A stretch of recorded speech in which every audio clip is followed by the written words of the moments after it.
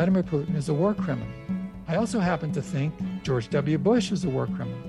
Can you find a single major newspaper willing to editorialize that George W. Bush, having, based on lies, ordered the invasion of Iraq, costing hundreds of thousands of lives? Can you find any instance where a major U.S. media outlet refers to George W. Bush as a war criminal? It just ain't going to happen. That's Norman Solomon, and this is Alternative Radio. I'm David Barsamian. This edition of AR features Norman Solomon, war crimes and war criminals. At the end of World War II, the victorious Allies decided to try leading officials of the Nazi regime as war criminals. A tribunal was convened in Nuremberg. Some of the top Nazis were hanged. Others were given jail sentences. Today, Nuremberg is largely forgotten. The clear evidence of that was the March 2003 U.S. invasion of Iraq, an unambiguous war crime committed by war criminals, not just George W. Bush, but Cheney, Wolfowitz, Rice et al. Those responsible for the Iraq War have never answered for the chaos and massive bloodshed and dislocation that followed, not just in Iraq, but in neighboring Syria as well. The rise of ISIS, the massacre of Yazidis, and sectarian violence can be directly traced to what Bush and his cohorts did. Will he and the others involved be held to account? Hardly. The former president has taken up painting in his retirement. Our guest today is Norman Solomon, a distinguished political commentator and media critic. He's the executive director of the Institute for Public Accuracy and co-founder of RootsAction.org, an online activist group. He's the author of many books. His latest is War Made Invisible. He was at his home in Northern California when I talked with him. Welcome to the program. Thank you. The U.S. Justice Robert Jackson, he was the chief prosecutor at Nuremberg. He made an opening statement to the tribunal on November 21st, 1945, because there was some concern at the time that the tribunal was an example of victor's justice. And he said this: if certain acts of violation of treaties are crimes, they are crimes whether the United States does them or whether Germany does them, and we are not prepared to lay down the rule of criminal conduct against others, which we would not be willing to have invoked against us. These are Jackson's words. He continues, we must never forget that the record on which we judge these defendants is the record on which history will judge us tomorrow. To pass these defendants a poisoned chalice is to put it to our own lips as well.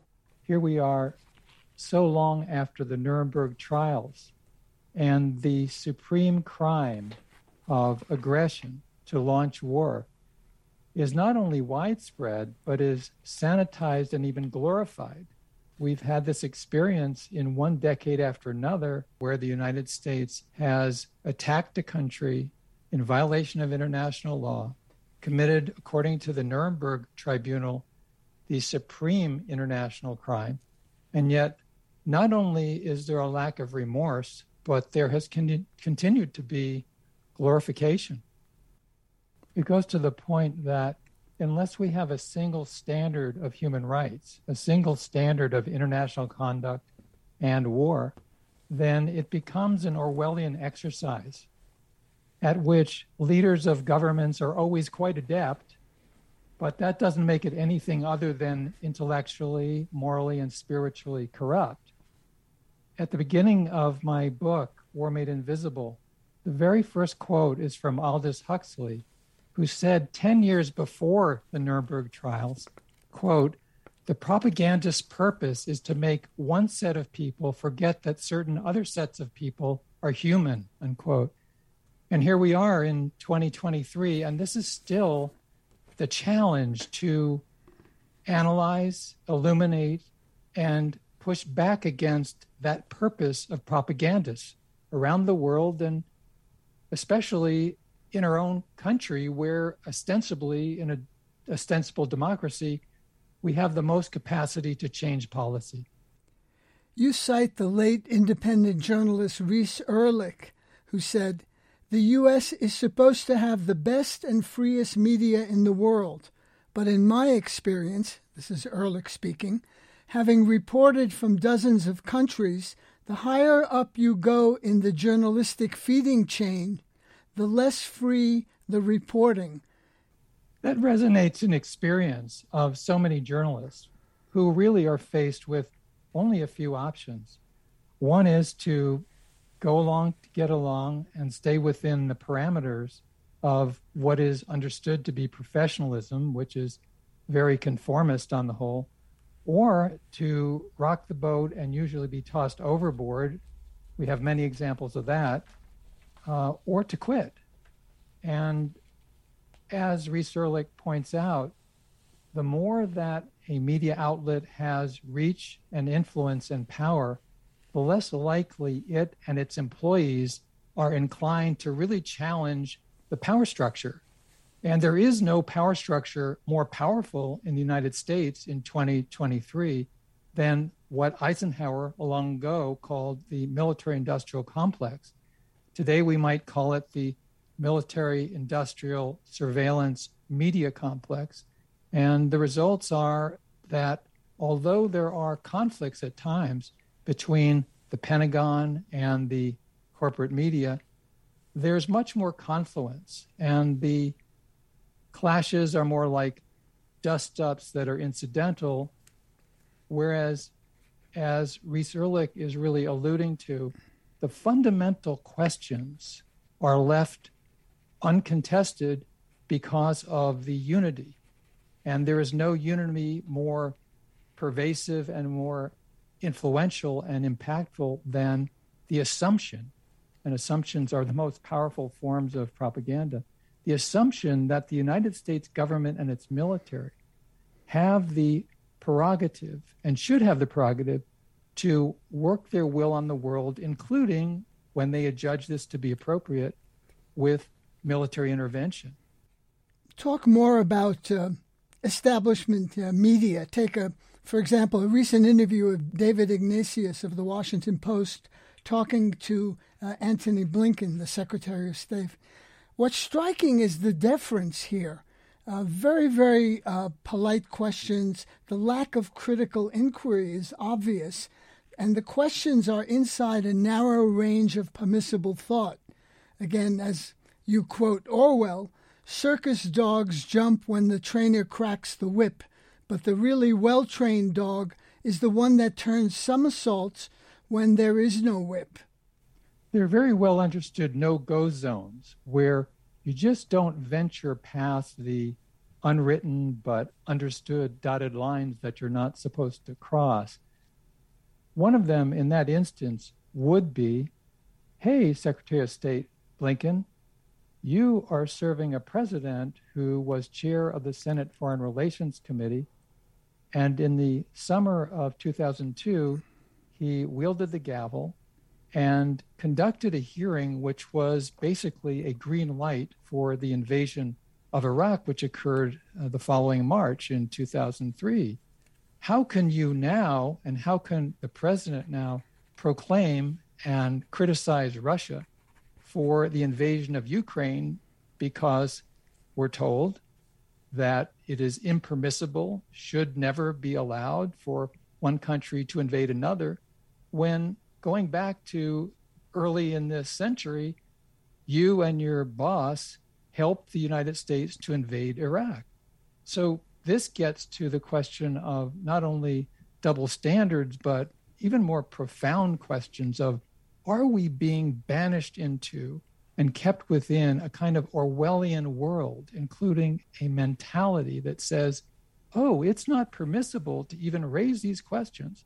This is an archetype for what Orwell in 1984 called doublethink, that certain facts are left on the shelf and only taken off the shelf and put into view when they're convenient. So in this case, you have the current Secretary of State who was chief of staff of the Senate Foreign Relations Committee when they held those bogus hearings in the summer of 2002 to wave through the upcoming invasion of Iraq. And here, now we've got the same Secretary of State going around lecturing Russia about invading Ukraine. So I think the appropriate position is to say, look, we've got to have a single standard of international conduct. We don't get to keep moving the goalposts around at our convenience. And rather than say, oh, therefore it's okay to invade countries, the appropriate stance to take and demand is that whether it's Russia, whether it's the United States, whether it's any other nation, they don't get to go around and violate what the Nuremberg tribunals called the supreme international crime, which is to prepare and then implement international aggression by crossing borders and attacking other countries. Right now, we're in a situation where, unfortunately, across a lot of the political spectrum, including some of the left, there are folks who think you have to choose between alignment with U.S. foreign policy and policies of aggression or Russian foreign policy and policies of aggression. And I think it's appropriate and necessary to say we should condemn Russia's war on Ukraine, and the hypocrisy out of Washington does not in any way let Russia off the hook. By the same token, the aggression by Russia does not in any way, it should not let the United States off the hook. And its tremendous carnage that it has created in this century. I mean, if you add up the numbers, the country by far that is responsible for slaughtering more people in more countries through wars of aggression, that country is the United States of America. What's your assessment of PBS and NPR? Do they present any dissident voices that challenge the hegemonic assumptions you referred to? The style is different. It's a long form of the same propaganda framework. And so you can listen to a 10-minute segment on All Things Considered or a panel discussion on the PBS NewsHour, and the style and the civility may be refreshing to the ear. It also normalizes a more long-form manifestation of the same attitudes, the same status quo assumptions about foreign policy. We won't say never, but it is extremely rare for a questioner who is a journalist for NPR or PBS to assertively question the underlying prerogatives of the U.S. government to attack other countries. Like elsewhere in the news media, but with more erudite ambience, you've got NPR, PBS, unwilling to challenge, but very willing to propagate and perpetuate those assumptions that, yes, the United States might make mistakes. The U.S. has committed blunders, which is a popular phrase for the U.S. invasion of Iraq, resulting in hundreds of thousands of deaths. But the underlying message is that, yes, we can and should argue at times over when, whether, and how to attack certain countries with the firepower of the Pentagon, but those decisions need to be made, and the U.S. has the right to do so if that is the best judgment that can be summoned from the wise people in the upper reaches of policy in Washington. Jeff Cohen, the founder of Fairness and Accuracy in Reporting, has talked about the guest lists on these programs on PBS and NPR. There's a golden Rolodex of what he calls formers, former undersecretaries of state, former lieutenant colonels, retired generals, etc. What about dissident voices that get on? People like Medea Benjamin, like yourself, like Noam Chomsky. Fairness and Accuracy in Reporting, has done a number of studies over the years, from commercial networks to NPR to the PBS NewsHour, and found that particularly when issues of war and peace are on the table, having opponents of U.S. military action on the air is extremely rare, sometimes below 1%. And this is what is considered to be objective journalism. And it goes hand in hand with a precept, usually unspoken, but certainly in play and in force in the real world, that if a U.S. journalist is in favor of U.S. wars, then that's objectivity. But if a U.S. journalist is opposed to U.S. wars, that's biased. And there are many instances where journalists who step outside of the dotted lines, the well understood but unwritten rules of corporate U.S. media, and I certainly would include NPR and PBS under that generic category, those journalists have hit a wall with their careers, with their programs, with the trajectory of their work as journalistic professionals. One example is Ashley Banfield. Here's a journalist who, as you would say in the record business, she had a bullet next to her name. She was rising in the charts. She, as a young reporter and anchor at MSNBC and then NBC itself. At the time of 9/11, she reported as the tower was falling in Manhattan. She went on to cover U.S. interventions in Afghanistan and Iraq. And she was being touted by the New York Times and other outlets as quite possibly the successor to Katie Couric for the evening news chair at the network. But her career hit a complete wall because she gave a speech at a university in Kansas a few weeks after the fall of the Saddam Hussein statue in Baghdad in the spring of 2003. And in her speech, Ashley Banfield basically said, "You saw coverage, but you didn't see journalism. You saw the launching of the rockets by the U.S. government. You didn't see what happened after they landed. This is not real war, what you saw on television." I'm paraphrasing her message. And within hours, the management of NBC was issuing apologies and condemnations, rapping her publicly on all of her knuckles. And her career with NBC was over. She was consigned to a broom closet. They wouldn't let her out of her contract. And the retribution was swift. And what NBC was accomplishing was not only punishing Ashley Banfield for speaking this forbidden truth, really, in her case, exposing the lie that television brings war into your living room and all the rest of that. It was not only punishment, it was an object lesson to other journalists.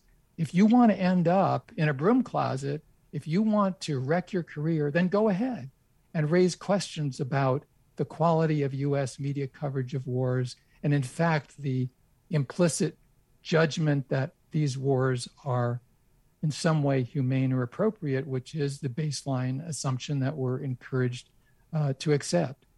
This kind of thing goes on, I can't say all the time, because very few journalists, especially as they rise in the ranks, are willing to risk the end of their big money careers by venturing forth outside of those well understood lines about what is permissible and what is not.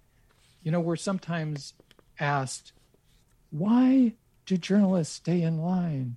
You know, they're not going to be hauled off to prison like in some other countries. What is it that forces them or compels them or makes them feel compelled in this direction to be so conformist? And a lot of the reason has to do with mortgages. A lot of the reasons have to do with, hey, I want to pay for my children's college education. I need financial security, on and on. I think it's a tremendous irony that we have many examples of very brave journalists for U.S. media outlets who go into war zones, sometimes are wounded, Occasionally, their colleagues lose their lives. And then they get back to the newsrooms back home and they're afraid of the boss. They don't want to lose their syndicated column, don't want to lose their front page access. And this is a disgusting and dangerous dynamic because it regiments the journalism that we get. And let's face it, if we live in the United States, we have, with very few exceptions, no firsthand experience with the wars that the United States has engaged in and continues to be engaged in. And so we're depending on news media. And that dependence is very dangerous because a precept of democracy is we need the informed consent of the governed. And what we're getting is the uninformed pseudo-consent. And that is a formula for the warfare state that we have. The president would agree with you. In fact, he said at the White House Correspondents' Dinner, he declared, journalism is not a crime. The free press is a pillar, maybe the pillar of a free society. Great words from the White House. Yeah, President Biden, like his predecessors in the Oval Office, really loves to speak about the glories of the free press and to say that journalism is a wonderful aspect of our society until the journalists do something that the president and the government that he runs that they really don't like. And a prime example now is Julian Assange. He is a journalist, he is a publisher, he is an editor, and he's sitting in prison in Great Britain, and he is being hot-wired to transportation into the United States. I have sat through a trial for 2 weeks in Northern Virginia, in the federal district there, of the CIA whistleblower, Jeffrey Sterling, and I can tell you, it was a kangaroo court. That is the court that Julian Assange has a ticket to if extradition continues. What is his so-called crime? It's journalism. WikiLeaks committed journalism.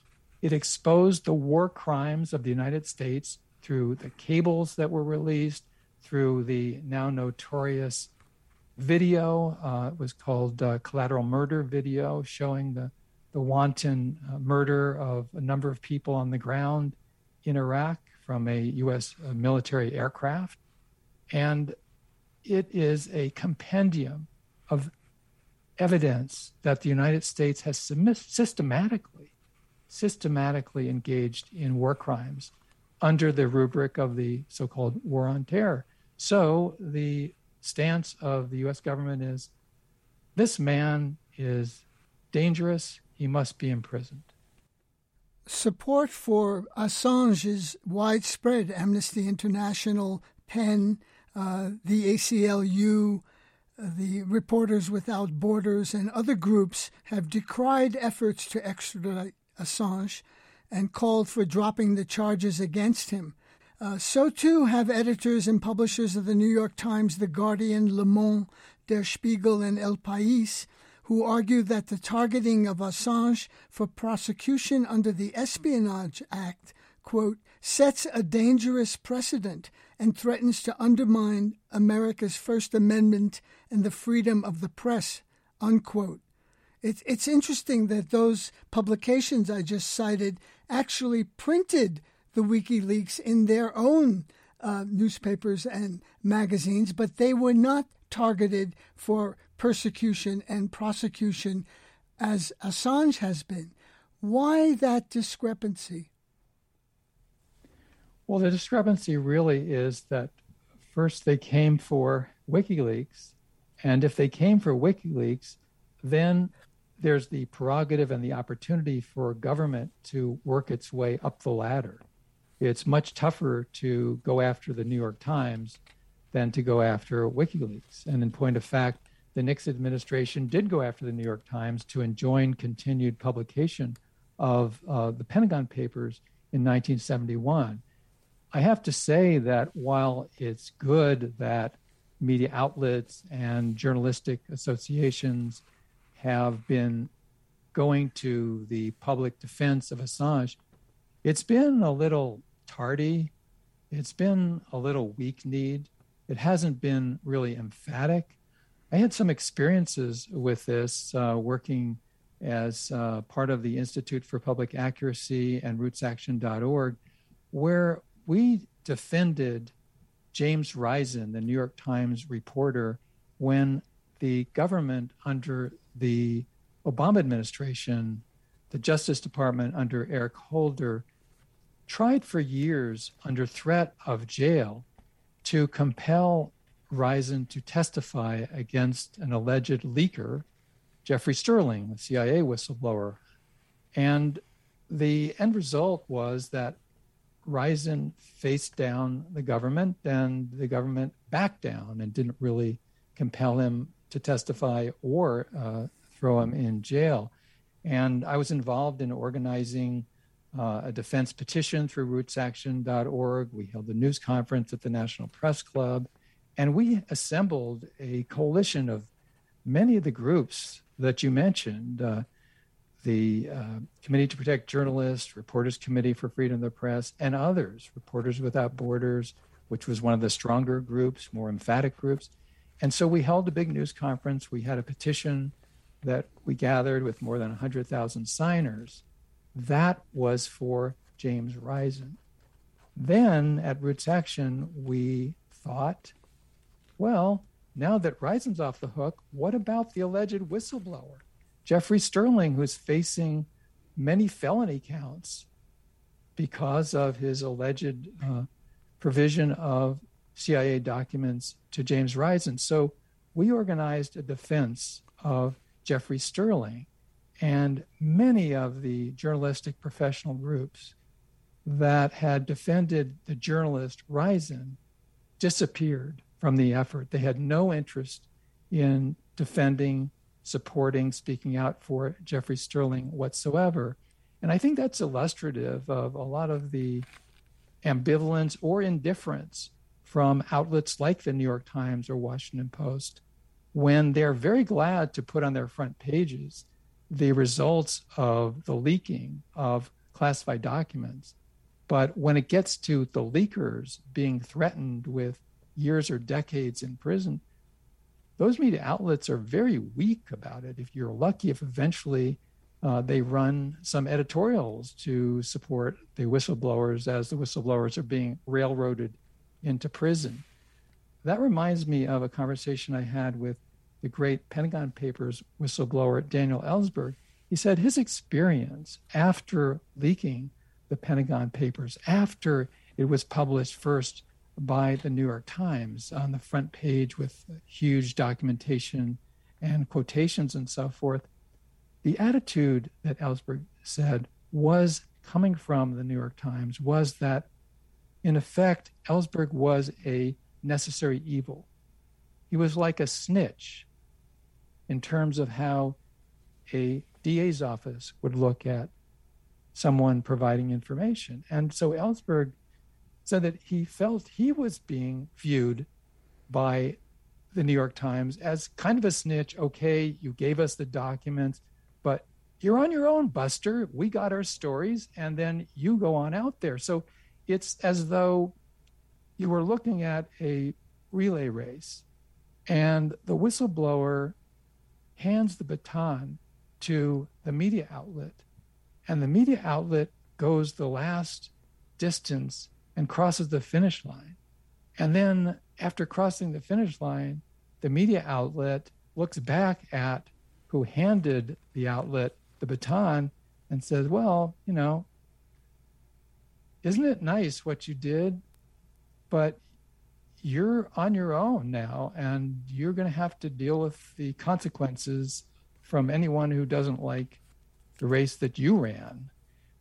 This is really, I think, illustrative of the kind of limitations we have from the corporate media, from mainstream mass media in the United States. Willingness to challenge the U.S. government's fundamentals, the fact that we live in a military-industrial complex society, the fact that the militarization is so pervasive of the U.S. government budget, of society, of culture, of foreign policy, the attitude implicit and sometimes explicit, from corporate media is, well, that's okay, because we get along with this system just fine. And of course, a lot of the corporate funding is overlapping between members of Congress who get contributions from Pentagon contractors, interlocking boards of directors from weapons suppliers, arms makers who are selling so much to the Pentagon, and those who sit on the boards of U.S. media outlets. And so it's a very comfortable relationship. And when anti-war forces and organizers try to disrupt that relationship, we're really not welcome to have a seat at the table to even be part of the discourse. You're listening to Norman Solomon, War Crimes and War Criminals. This is Independent Alternative Radio. For copies of this program, call us 1-800-444-1977. Again, that's 1-800-444-1977. Or go online, our website, alternativeradio.org. That's alternativeradio.org. Why is there no discussion of U.S. war crimes and war criminals? Why aren't high officials held accountable? The attitude from corporate media in the United States, from Congress, from the White House, has traditionally been and continues to be that the U.S. can take the stance to the world, do as we say, not as we do. So the USA is good at pointing the fingers at Russia, at other countries that invade a different nation. But when the U.S. does it, it's a whole other thing. As was said long ago by the great journalist I.F. Stone, all governments lie, and nothing they say should be believed. That's not to say that governments always lie, but we should always have a high degree of skepticism when we're told certain narratives by governments and the stenographic journalists who love to present those pronouncements from government as fact. And if you read the op-ed pages and the editorial sections of the New York Times and Washington Post and other outlets of the so-called liberal media, the doublethink is well in place that Vladimir Putin is a war criminal. Well, I happen to think he is a war criminal. I also happen to think that George W. Bush is a war criminal. And we could go on to many other examples of high U.S. government officials where absolutely that description applies equally as compared to the case of Vladimir Putin. Well, can you find a single major newspaper willing to editorialize, for instance, that George W. Bush, having based on lies, ordered the invasion of Iraq, costing hundreds of thousands of lives? Can you find any instance where a major U.S. media outlet refers to George W. Bush as a war criminal? It just ain't going to happen. You're not going to find it. And one of the aspects that I was happy to explore in the book, in a grim sort of way, is the rehabilitation of this war criminal, George W. Bush, which is a paradigm for the presidents who followed, because if there's that sort of psychological impunity, if you will, towards that president who committed those war crimes, then it lets the subsequent presidents off the hook. Ellen DeGeneres made a big deal on her TV show about going to a ball game with George W. Bush, and she said, I don't agree with him on some things, but I'm his friend, and I'm very glad to be his friend. Then Michelle Obama, while her husband was in the White House, she also made a big show out of how she's friends with George W. Bush and displayed their friendship publicly and said, well, we disagree on some policies, but we share the same values. In a way, that's an unintended metaphor for the policies. Whether it's George W. Bush or Barack Obama, they too shared the same values. They differed on some policies, but maintained the prerogative, not just theoretically, but in action, to order the continuation of, or in Bush's case, initiation of an invasion and occupation that took vast numbers of lives. I quote President Obama speaking to troops in Afghanistan. And you could take one sentence after another of his speeches there and find almost identical sentences with Lyndon Johnson speaking in 1966 to the troops in Vietnam. They both talked about how the U.S. soldiers were compassionate, cared about human life, and were trying to help the suffering people of Vietnam or Afghanistan. And this is the pernicious theme that we also get quite often with almost any U.S. war, that with the best of intentions, the U.S. is seeking to help those of other countries.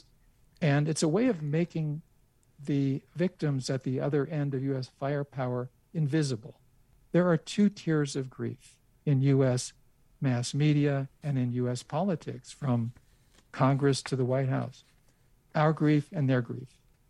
Our grief is Americans or those who are sort of designated as honorary semi-Americans, so to speak, as people in Ukraine, those who are killed by official enemy governments of the United States.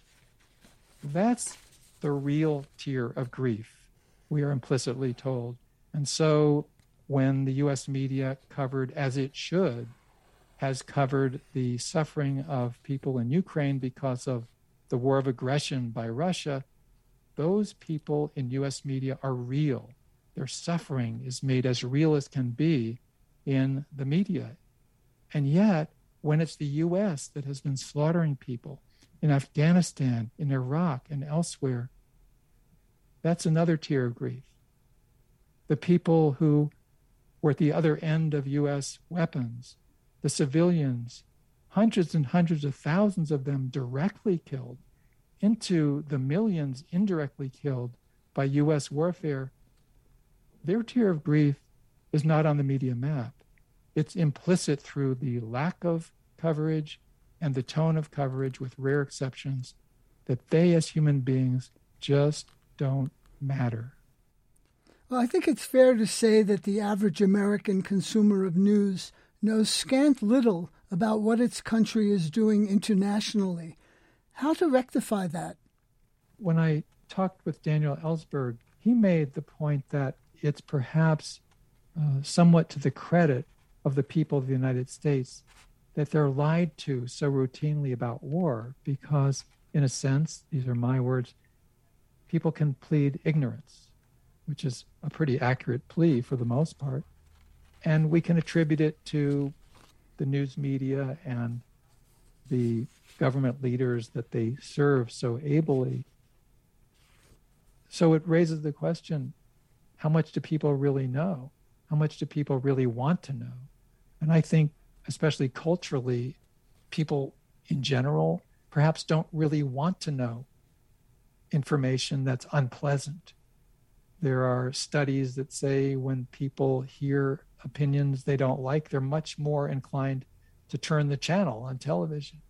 And I believe it's a mixture, that people often don't want to hear what's unpleasant, but also I don't think that should let the news media off the hook, because if we had media outlets with integrity, with a single standard of human rights, really practicing not just in theory but in practice journalism without fear or favor, we would really change the politics of this country.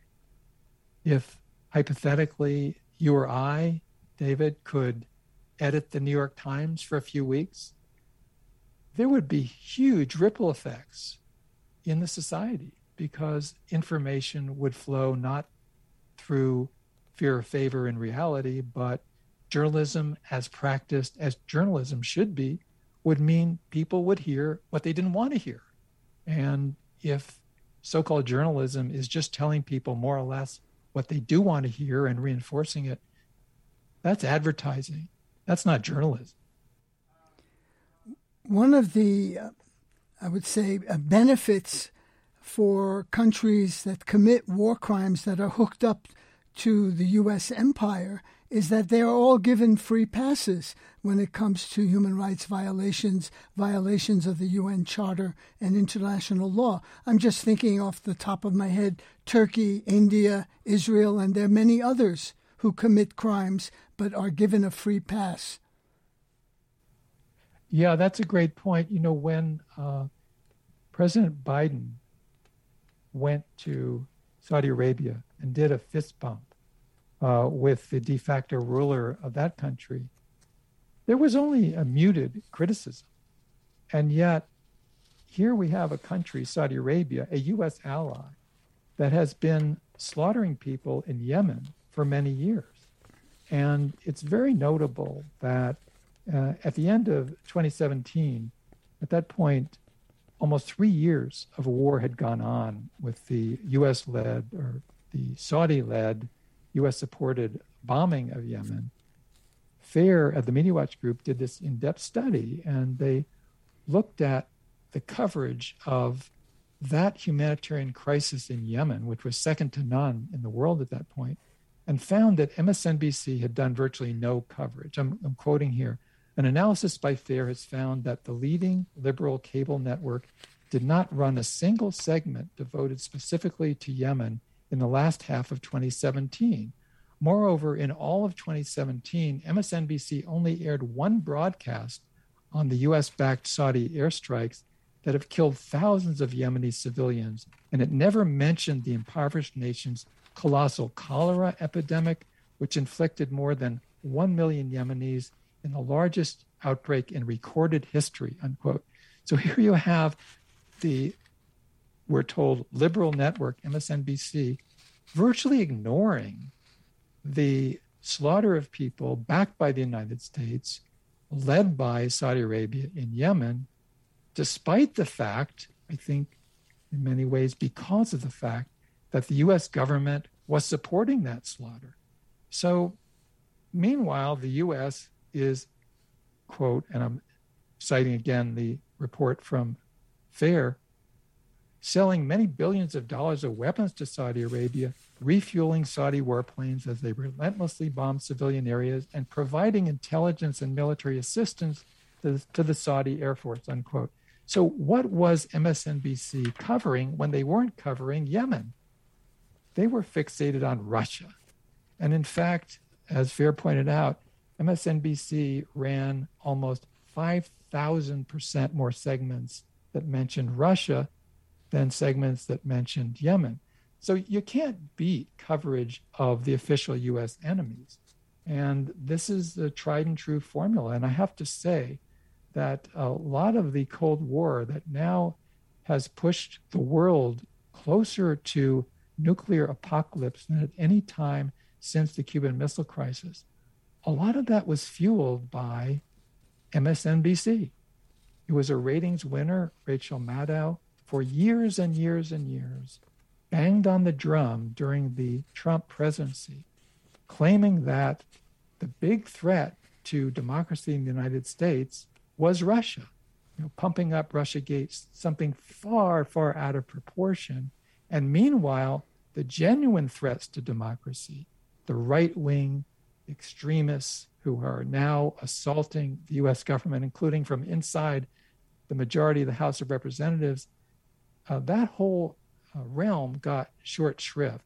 So the idea of scapegoating a foreign enemy for the terrible deficits and perversions of purported democracy in the United States, this is very attractive. And I would say that when Hillary Clinton lost the election in 2016, there was immediately a fundamental choice, which was resolved within 24 hours, well documented. A day after Hillary Clinton lost the presidency in 2016, the decision was made by top campaign managers to blame Russia. Why would you blame her proximity to Wall Street? Why would you blame her willingness to align herself with major corporations at the expense of working people? Why would you blame her unpopular support and affinity for U.S. wars? That's not an attractive option to the power structure. The attractive option was to blame Russia. And that set a series of cascading events that transformed the Democratic Party more and more into a warlike propaganda party, which we're finding the results now of. So if you look at the present day of U.S. media coverage, you have tremendous support for unbridled weapons sales towards Ukraine without any call for genuine diplomacy or negotiations of any sort.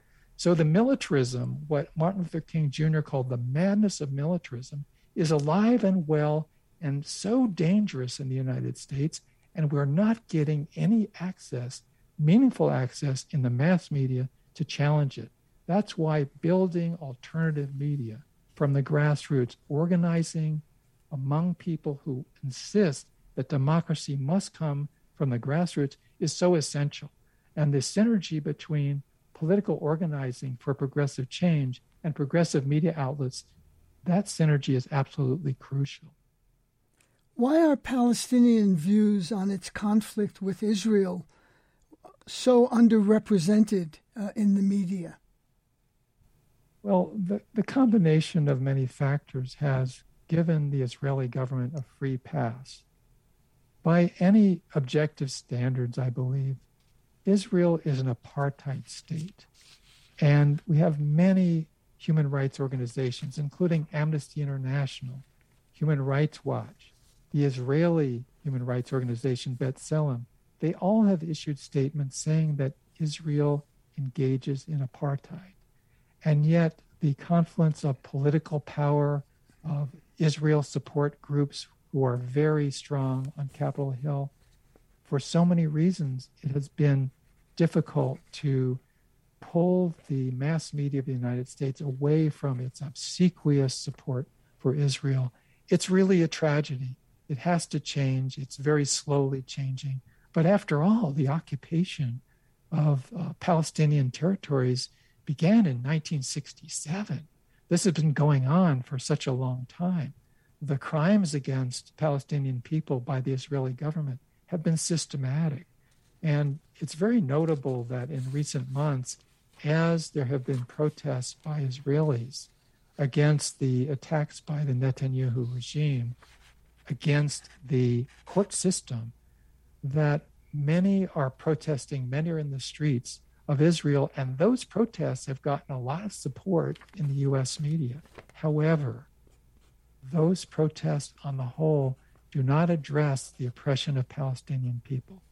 Those protests are basically saying, with few exceptions, we don't want the Israeli government to take away our freedom as Israeli Jews. And I think those protests are so circumscribed that a lot of U.S. mass media have been very supportive of those critiques of the Netanyahu government.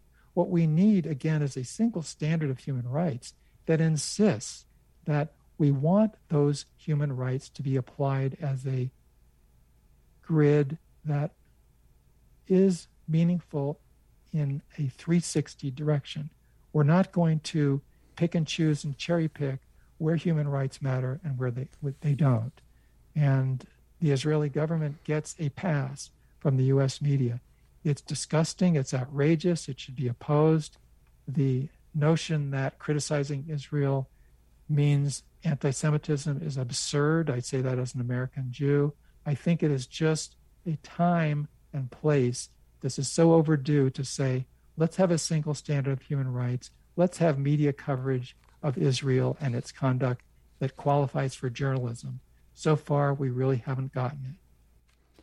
Both Medea Benjamin and Noam Chomsky say attitudes toward Israel in the U.S. are changing, particularly among younger people. They are more critical. Do you find that to be the case? There's no doubt that younger Americans, Jews and non-Jews alike, are much more critical of Israel. And that's a hopeful sign. There has been change at the grassroots of the United States and change in the media.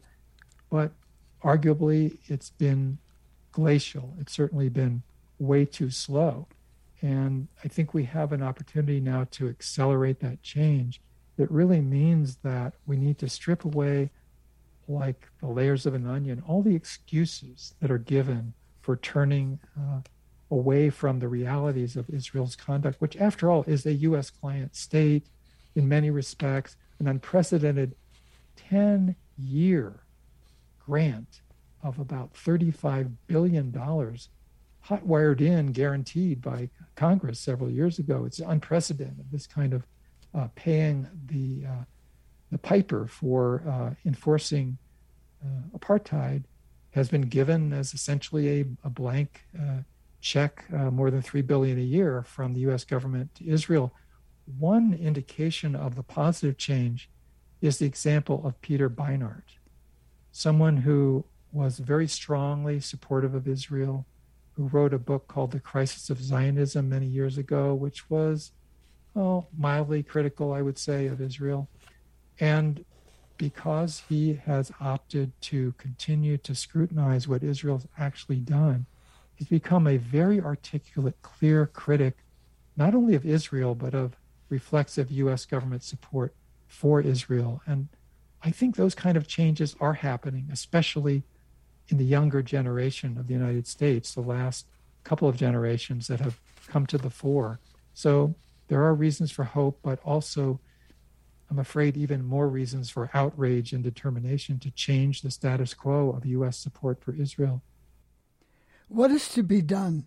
What practical steps would you recommend?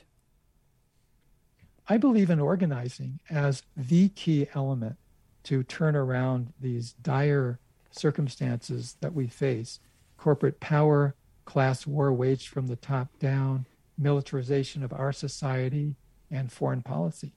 That means a shift in mindset to see that we're not consuming history off the shelf like some Wonder Bread, that we're going to create it, but that won't be done for us. In any realm that we care about, as the saying goes, whatever your first major concern is, your second should be media. We need to build media organizations and support the ones that are doing progressive work, support them financially, support them in terms of spreading the word, and also learning more about how to, and actually implementing how to organize with people we know and don't know. And I think that's pretty antithetical to the media training, because really, when you think about it, the main messages from, say, television involve go out and buy things and maybe vote once in a while. Well, we do need to go out and buy things. We certainly should vote, but the real changes are going to come when we find ways to work together for political power. And I believe that's inside and outside the electoral arena.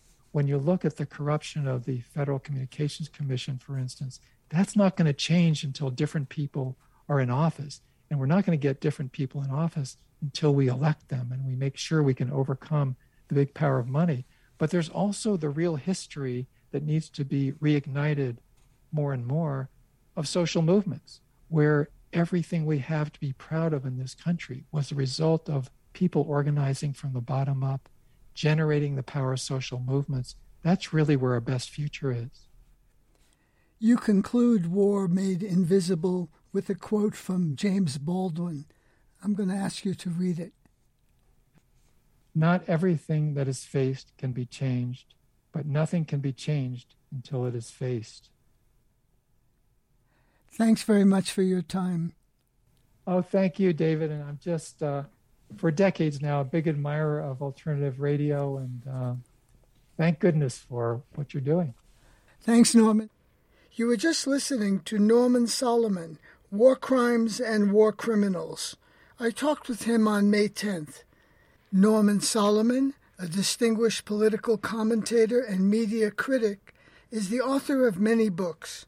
His latest is War Made Invisible. This program is produced by Alternative Radio based in Boulder, Colorado. We are an independent nonprofit in our 37th year. We're supported solely by individuals just like you. We feature voices rarely heard in the corporate media, such as Noam Chomsky, Roxanne Dunbar-Ortiz, Medea Benjamin, and Arundhati Roy. To access our complete audio and book catalog, just go to our website, alternativeradio.org. Again, our website where we are podcasting, alternativeradio.org. For copies of today's program, Norman Solomon, War Crimes and War Criminals, and for his book, War Made Invisible, Just call us 1-800-444-1977. That's 1-800-444-1977. Or online, our website, alternativeradio.org. That's alternativeradio.org. Printed transcripts, PDFs, and MP3s of this program are free of charge. Just call us 1-800-444-1977. Joe Ritchie is our general manager and editor. I'm David Barsamian. Thank you for listening. We go out with Harry Belafonte, Island in the Sun. This is my island in the sun, where my people have toiled since time begun. I may sail on many a sea, the shores will always be home to me. Oh, island in the sun, built to me by my father's hand, all my days I will sing in praise of your forest waters, your shining sands. Oh, island in the sun, built to me by my father's hand, all my days I will sing in praise of your forest waters, your shining sands.